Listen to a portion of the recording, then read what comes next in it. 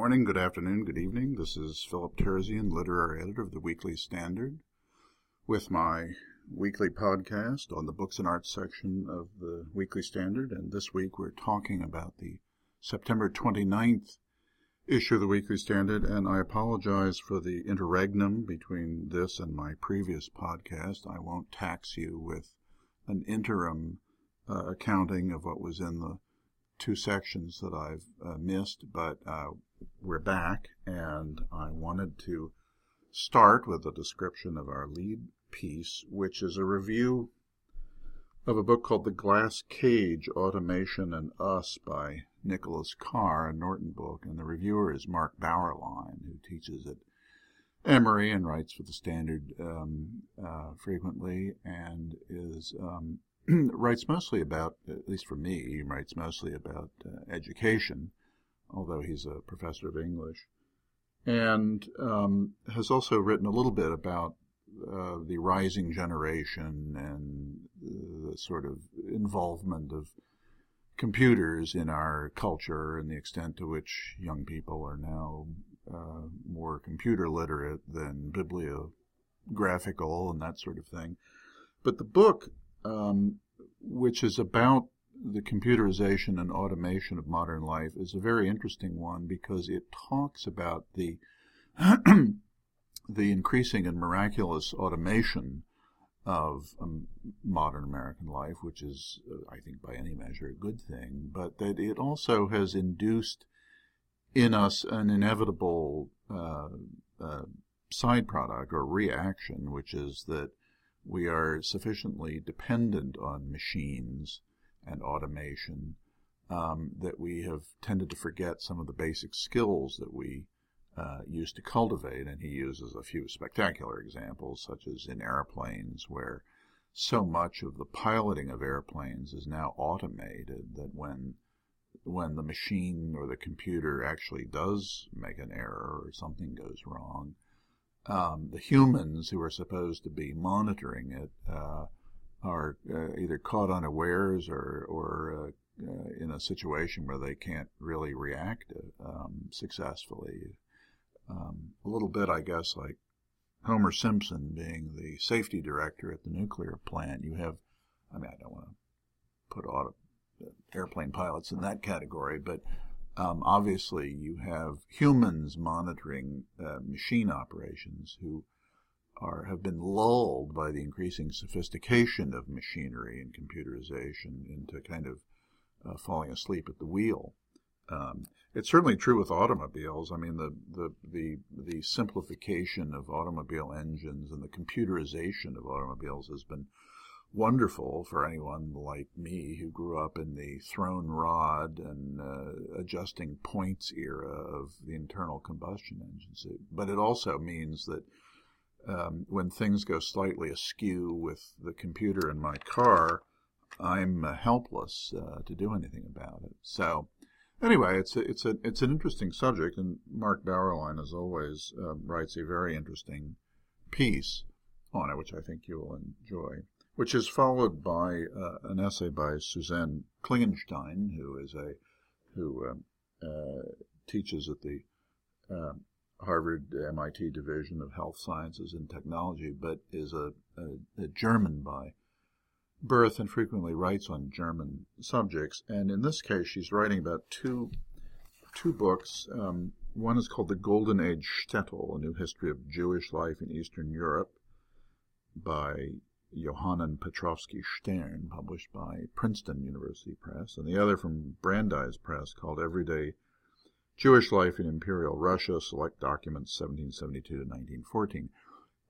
What she's saying is that, especially since the fall of the Soviet Union, we're learning a whole lot more about Jewish life in Eastern Europe and the old Russian Empire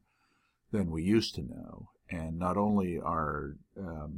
papers and archives and documents more plentiful now, but there's been a kind of renewal of interest in the life that I would guess a majority of Jewish immigrants to the United States probably felt they were fleeing and escaping from, as often happens, there's after a few generations have passed, there's now a kind of renewal of interest in the world that they left behind. And these two books are instrumental in that, and very interesting. And she does make the pointed observation that it's rather different from the vision that you get from watching Fiddler on the Roof and other sort of sentimentalizations of the general subject. But as they used to say about, I guess, Levy's rye bread, you don't have, or Nathan's, whoever it was, you don't have to be Jewish to enjoy this. I found it absolutely fascinating. It's a world that, as I say, we in America don't know a great deal about, and those whose ancestors escaped from the old Russian Empire didn't bring too many fond memories with them. So it's a slowly reopening chapter of relatively modern history that I think will be of interest to many readers. That is followed by a review by Edward Short, a frequent contributor to our pages, of a new book from Judy Bachrach, who also writes for the Standard periodically. I don't ordinarily require authors and reviewers to have written for the section beforehand, but sometimes it works out that way. Judy, who is a versatile writer, who is a contributing editor of Vanity Fair, and in many ways quite a funny writer, has written a rather serious book called Glimpsing Heaven, The Stories and Science of Life After Death, published by National Geographic. This is not an exploration of whether heaven and hell are real and that sort of thing, but the phenomenon of I guess what is generally known as near-death experience, what happens to human beings neurologically and otherwise when their body shuts down. We know what clinical death means, but obviously death in the final sense is not defined quite as clearly as we have hitherto thought, and people do have these curious experiences of things that they see, sensations that they feel, and almost a kind of narcotic sensation, dream sequences, usually attested to by people who have died clinically but then come back to life. What it all means, of course, we leave up to you to decide, but Judy has a number of very interesting anecdotes and quite interesting scientific observations done in conjunction with her talking about these matters with physicians and scientists who've pondered the phenomenon. I think it's an interesting subject, a kind of a haunting idea, and Judy and Edward Short treat it both very successfully, I think. I then have a longish but very charming piece by an English writer named Dominic Green, and it's about the house in Greece that was owned by Patrick Leigh Fermor. Patrick Leigh Fermor was an English travel writer who died early in the century, but he was very well known for his accounts of traveling in the 1920s and 30s and 40s in Central and Southern Europe. He was famously involved, and he was in the British Army during World War II and was stationed on Crete and was the hero of a famous episode where he and some other commandos literally kidnapped the German commander in Crete and turned him over to a prisoner of war camp. But in any case, he had a house in Kolomitsi, Greece, which became a kind of pilgrimage place for his admirers over the years. And when he died in the early, 2011, actually, it wasn't that long ago, in his mid-90s, the house was left in the hands of a foundation run by a museum in Athens with the idea that the house would be preserved and that it would ultimately become a retreat for writers. You could spend 3 months living in Patty Lee Fermer's house, or 2 weeks, or whatever you're called for. But the fact is that over time, the planning has not gotten very far beyond the planning stage, and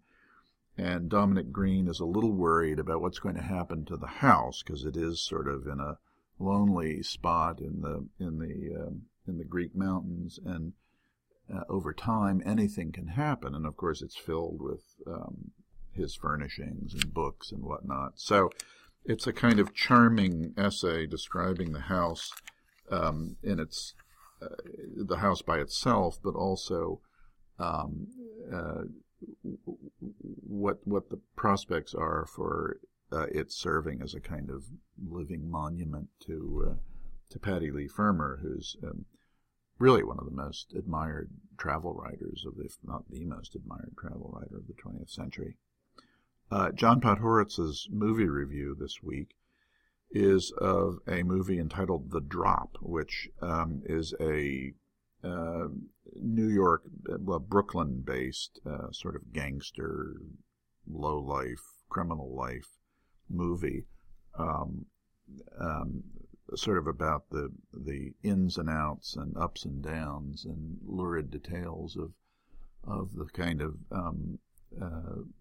lower middle criminal life in Brooklyn, of interest, notably,